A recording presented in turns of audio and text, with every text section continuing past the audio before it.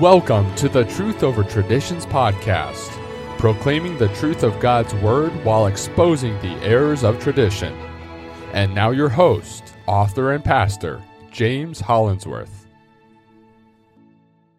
When I was in high school, I worked as a short order cook in one of Chicago's highly rated, family-owned, made-to-order hamburger restaurants. It was owned by two brothers, both Christians, who were my bosses equally. How confusing.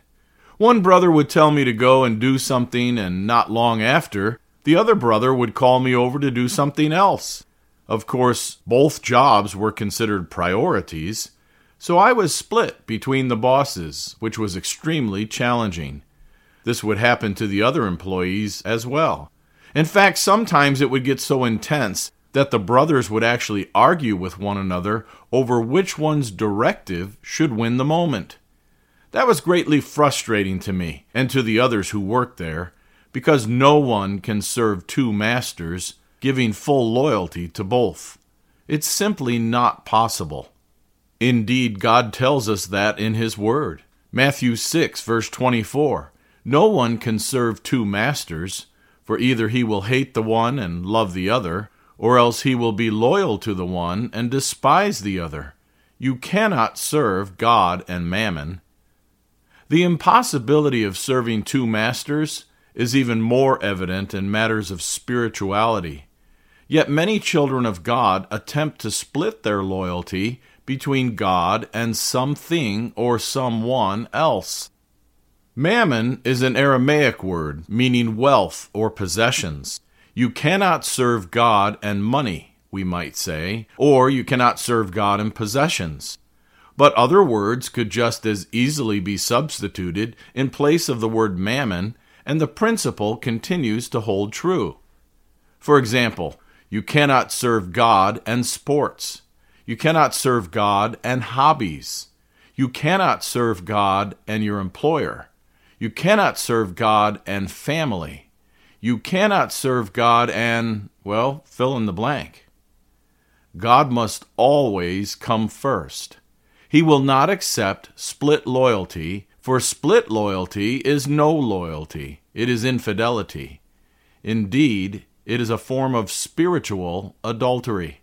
That's why James could ask in James chapter 4, verse 4, "Adulterers and adulteresses, do you not know that friendship with the world is enmity with God?" What will keep us from this dreadful split loyalty? Jesus gives the answer in the text.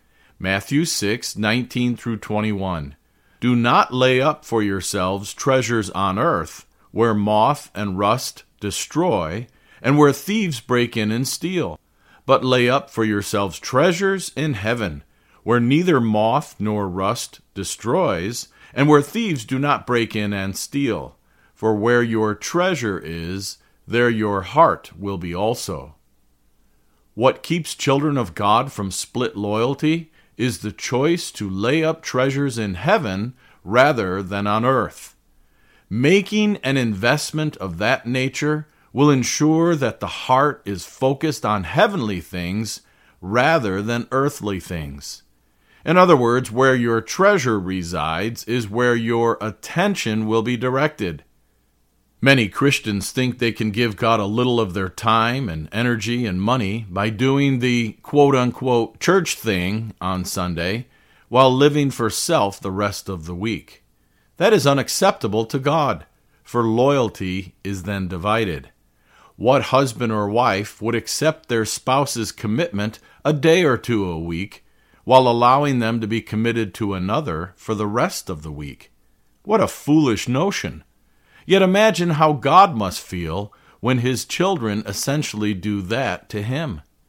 In this study, we will explore another qualification for inheriting the kingdom. In a nutshell, the qualification is single-mindedness. God's objective is that His children have a single focus, that is, on Him alone, not God plus something or someone. We've all heard the saying, "You can't take it with you." How true. But we can send it on ahead by making spiritual investments. That is, by using our time, money, and resources for eternal purposes rather than for present fleshly gratification. Incidentally, by urging us to lay up treasure in heaven, Jesus is not referring to matters of eternal life. This isn't a command to make sure you are saved, that is, regenerated, so that you can enjoy heaven. Laying up heavenly treasure is about qualifying to inherit the kingdom of the heavens, the New Jerusalem, the ruling realm of the Messianic kingdom. The context makes this clear. Earlier in the Sermon on the Mount, we read Matthew 5, verse 3, "Blessed are the poor in spirit, for theirs is the kingdom of heaven." Matthew 5:10, "Blessed are those who are persecuted for righteousness' sake, for theirs is the kingdom of heaven." Matthew 5:19 and 20, "Whoever therefore breaks one of the least of these commandments and teaches men so, shall be called least in the kingdom of heaven.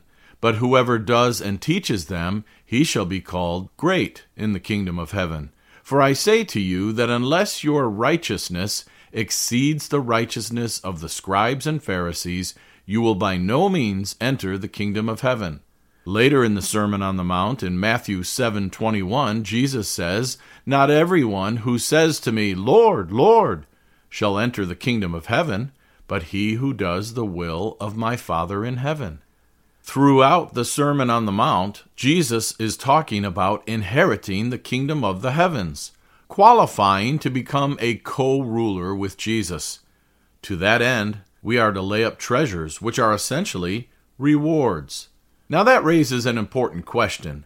Is it wrong to be motivated by the prospect of receiving rewards, as some think? Is it selfish? No. According to Jesus, the prospect of being rewarded is a valid motivation for service.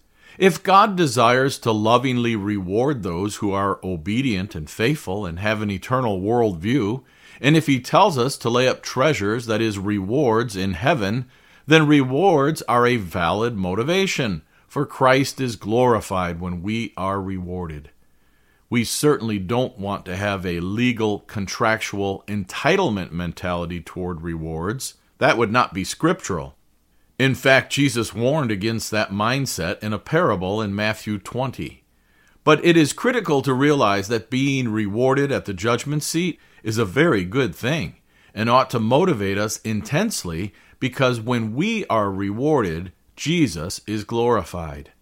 Think about it. One of his great purposes in this age is to bring forth many sons to glory, Hebrews 2 verse 10. Those who will be adopted as the firstborn among many brethren to inherit a double portion. When they are brought forth at the judgment seat, there will be great rejoicing, for those who are rewarded will serve as his bride and co-regent during his millennial reign. They will appear with him in glory.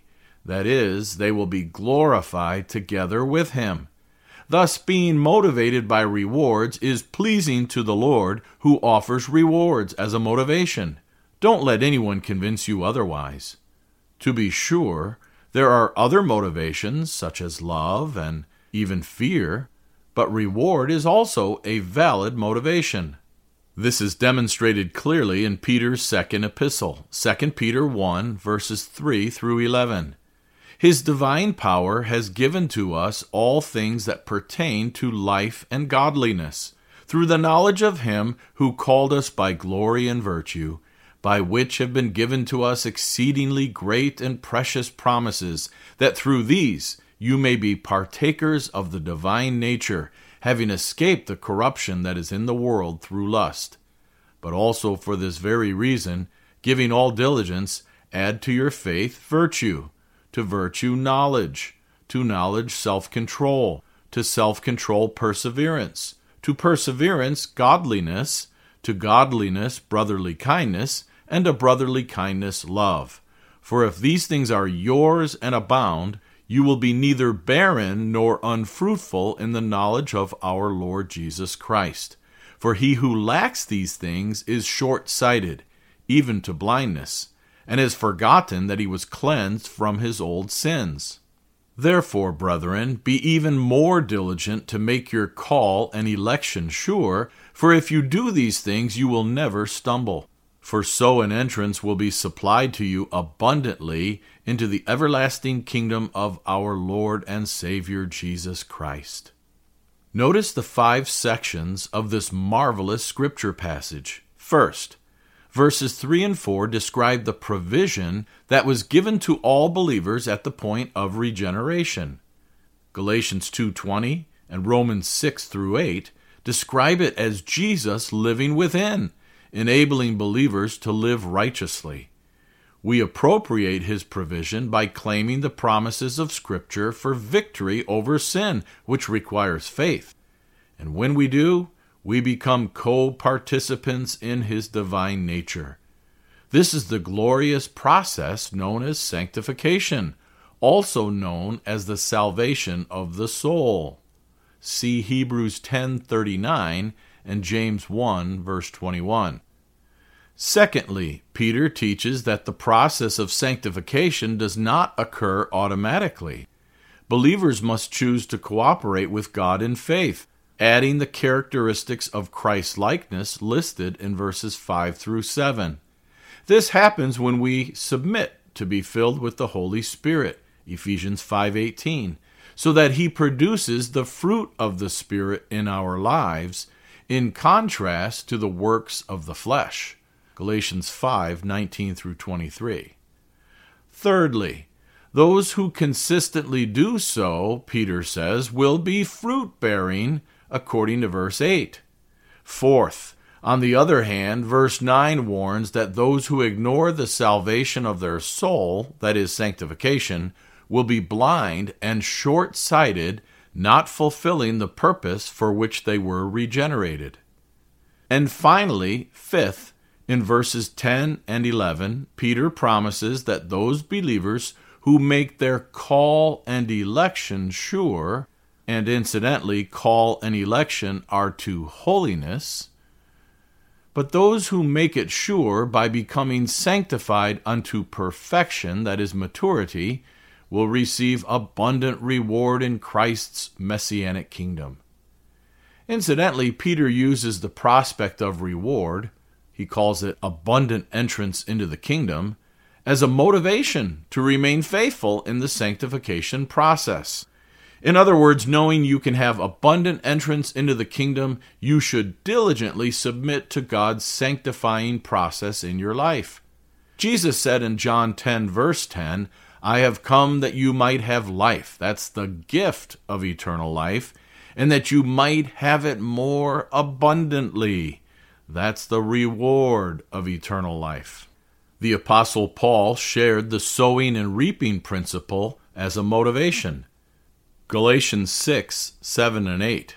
Do not be deceived. God is not mocked. For whatever a man sows, that he will also reap.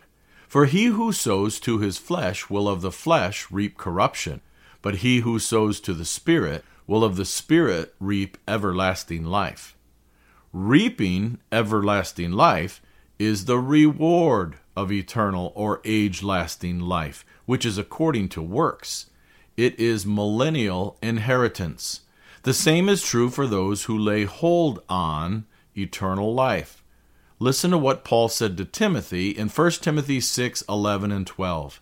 You, O man of God, pursue righteousness, godliness, faith, love, patience, gentleness. Fight the good fight of faith. Lay hold on eternal life, to which you were also called and have confessed the good confession in the presence of many witnesses. Timothy was already a child of God when Paul wrote this to him, so the gift of eternal life is not in question here.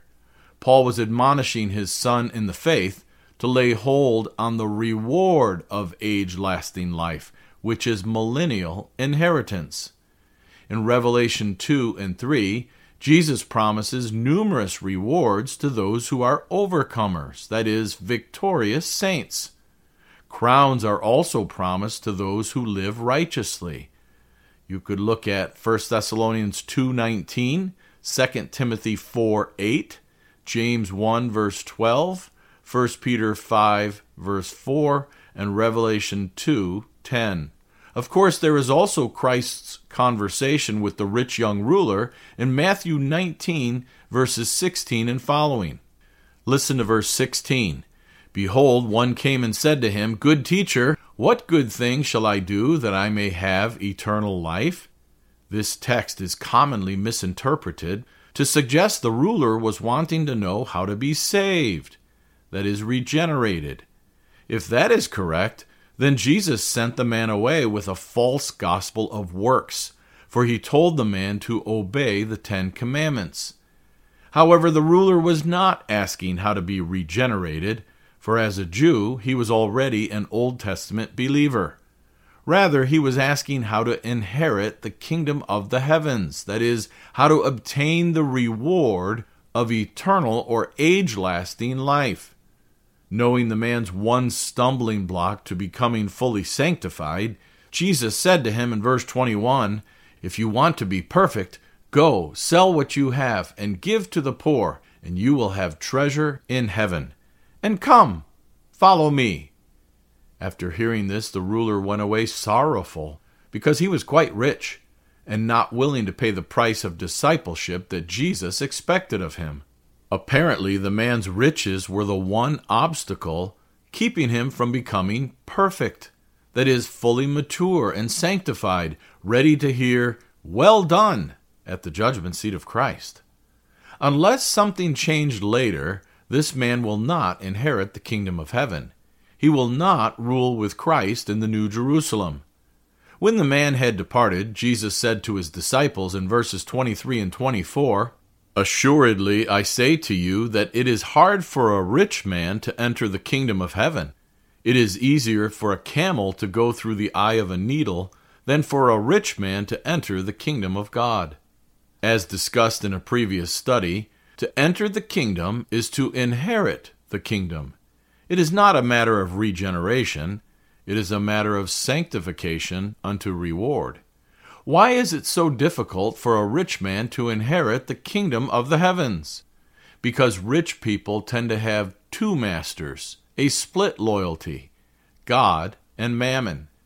But Jesus makes clear in the Sermon on the Mount that no one can serve 2 masters. So, in reality, the rich young ruler does not have 2 masters, but one. His master is mammon, not God. Christ's conversation with the rich young ruler sheds light on the meaning of laying up treasure in heaven in Matthew chapter 6. It certainly includes using money and possessions wisely, an admonition that American Christians certainly need. But it also includes the very basic matter of obedience and sanctification, becoming set apart from sin and unto God by growing conformed to the image of Christ. The heart of rich people is typically with their riches, not with God. And so this rich man needs to strip himself of riches like a camel going through the eye of the needle. That's the small doorway into ancient cities, where visitors would enter after the large city gates had been closed for the night. To get through successfully, baggage had to be stripped off so the camel could collapse down on its haunches and scoot through the small entrance. This is a metaphor for a rich man humbly stripping away the baggage holding him back from serving Jesus as his sole master. Only in so doing can a rich man qualify to inherit the kingdom. What an indicting message for American and even Western Hemisphere Christians who have so much. Furthermore, notice the continuing context of the rich young ruler passage. Matthew 19, verse 27 and following, Then Peter answered and said to him, See, we have left all and followed you. Therefore what shall we have? So Jesus said to them, Assuredly I say to you, that in the regeneration, when the Son of Man sits on the throne of his glory, you who have followed me will also sit on 12 thrones, judging the 12 tribes of Israel. And everyone who has left houses, or brothers, or sisters, or father, or mother, or wife, or children, or lands for my name's sake, shall receive 100-fold and inherit eternal life. The regeneration that Jesus mentions in these verses is the millennial kingdom. He assures his faithful disciples that they stand to inherit a place of rulership in that coming age. In fact, Jesus expands the offer to anyone who has paid a price to follow him in discipleship. Again, this is not the gift of eternal life, for works are involved. This is the reward of eternal life, or age-lasting life, which is the inheritance of life in the age to come. To strive for rewards is biblical. The Apostle Paul certainly viewed it that way and said it plainly in his epistles. In 1 Corinthians 9:25, he spoke of competing for the prize so as to obtain an imperishable crown. In Philippians 3 verse 14, he referred to it as pressing toward the goal for the prize of the upward call of God in Christ Jesus. To Timothy, he said in 2 Timothy 4:7 and 8, I have fought the good fight. I have finished the race. I have kept the faith. Finally, there is laid up for me the crown of righteousness, which the Lord, the righteous judge, will give to me on that day, and not to me only, but also to all who have loved his appearing. Paul was motivated by the prospect of reward. Don't let the concept of being motivated by reward ruffle you, because anyone who truly understands the kingdom knows that our glorification is contingent on his glorification. So it's not selfish to say, I want to be rewarded, because when you are rewarded one day by Jesus, you will have fulfilled his will for your life, and he will be glorified thereby. Notice again Matthew 6:19 and 20. Do not lay up for yourselves treasures on earth, where moth and rust destroy, and where thieves break in and steal, but lay up for yourselves treasures in heaven, where neither moth nor rust destroys, and where thieves do not break in and steal. Treasures on earth, in the Middle Eastern mind of the first century, would have included things such as clothing, which tends to fade and become moth-eaten over time. Rust is also a corrupter and destroyer of earthly things. However, the word rust is actually much bigger in the Greek than it appears in English. We think of metal getting rusty, like a car, for example, but that is only one application of the Greek word used in this passage. In fact, the Greek word translated rust actually means eating. Of the 10 times the Greek word is used in the New Testament, these are the only 2 times, here in verses 19 and 20, the word is translated rust. All other times the word is translated meat, food, or eating, because that's the actual idea of the word. Consequently, what Jesus is teaching is that earthly things tend to get eaten up. Yes, metal gets eaten by rust, but it's more likely these Jews in the first century are thinking of grain getting eaten by mice, or things stored getting eaten by mold, or even possessions getting eaten, so to speak, by fire or taken by thieves. Even properties and possessions can be eaten by a tornado or hurricane or flooding. That is what this Greek word actually conveys, all the ways that earthly things get eaten up and corrupted and destroyed. With this in view, Jesus urges his followers not to allow the things of here and now to become the focus. They merely get eaten up, whereas the things that glorify God last into the age to come. How do children of God lay up treasures in heaven? Several scripture answers can be given. Number 1, by adding to faith things like virtue, knowledge, self-control, perseverance, godliness, brotherly kindness, and love. Number 2, by submitting to God's sanctifying work. Number 3, by obeying the spirit of God's law inwardly, not merely the letter of the law outwardly. And by the word law is meant the law of Christ. Number 4, by doing acts of kindness and praying and fasting privately rather than with a desire to be seen of men. Number 5, by giving a cup of cold water in Jesus' name. Number 6, by confessing Jesus before men. Number 7, by falling into the ground and dying as a seed that brings forth much fruit. Number 8, by denying self and taking up the cross each day to follow him.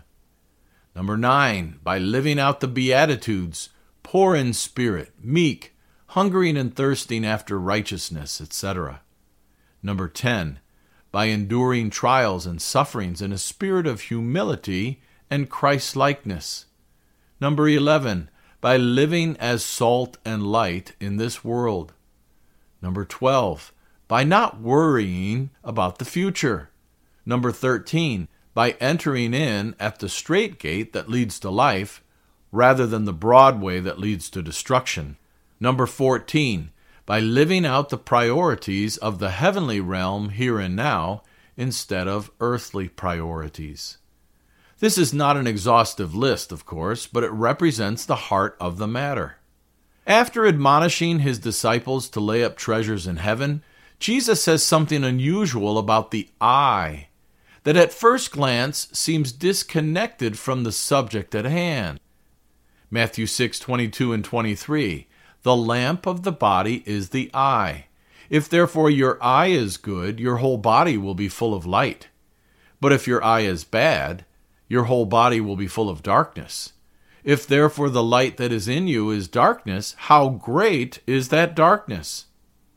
Just as your physical eyes bring in light from around you to guide your body, so your spiritual eyes bring in whatever you are focused on to guide your soul. If your spiritual eyes are good, that is, focused on Christ alone as your only master, your soul will be eternally focused and therefore full of light.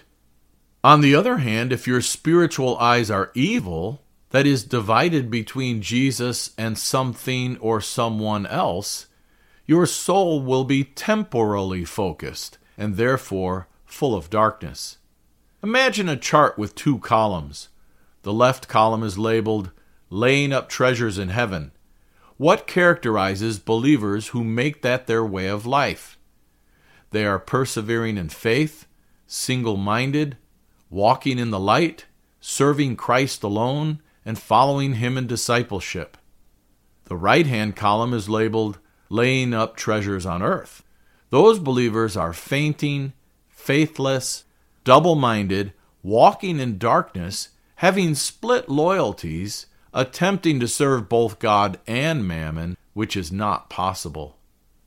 Child of God, you cannot possibly serve 2 masters. Split loyalty is not loyalty to either master. You must choose between God and mammon, which really represents everything else in life. So what's it going to be? Are you willing to forsake all to follow Jesus? One day your decisions will be made manifest at the judgment seat of Christ. I challenge you to think on these things.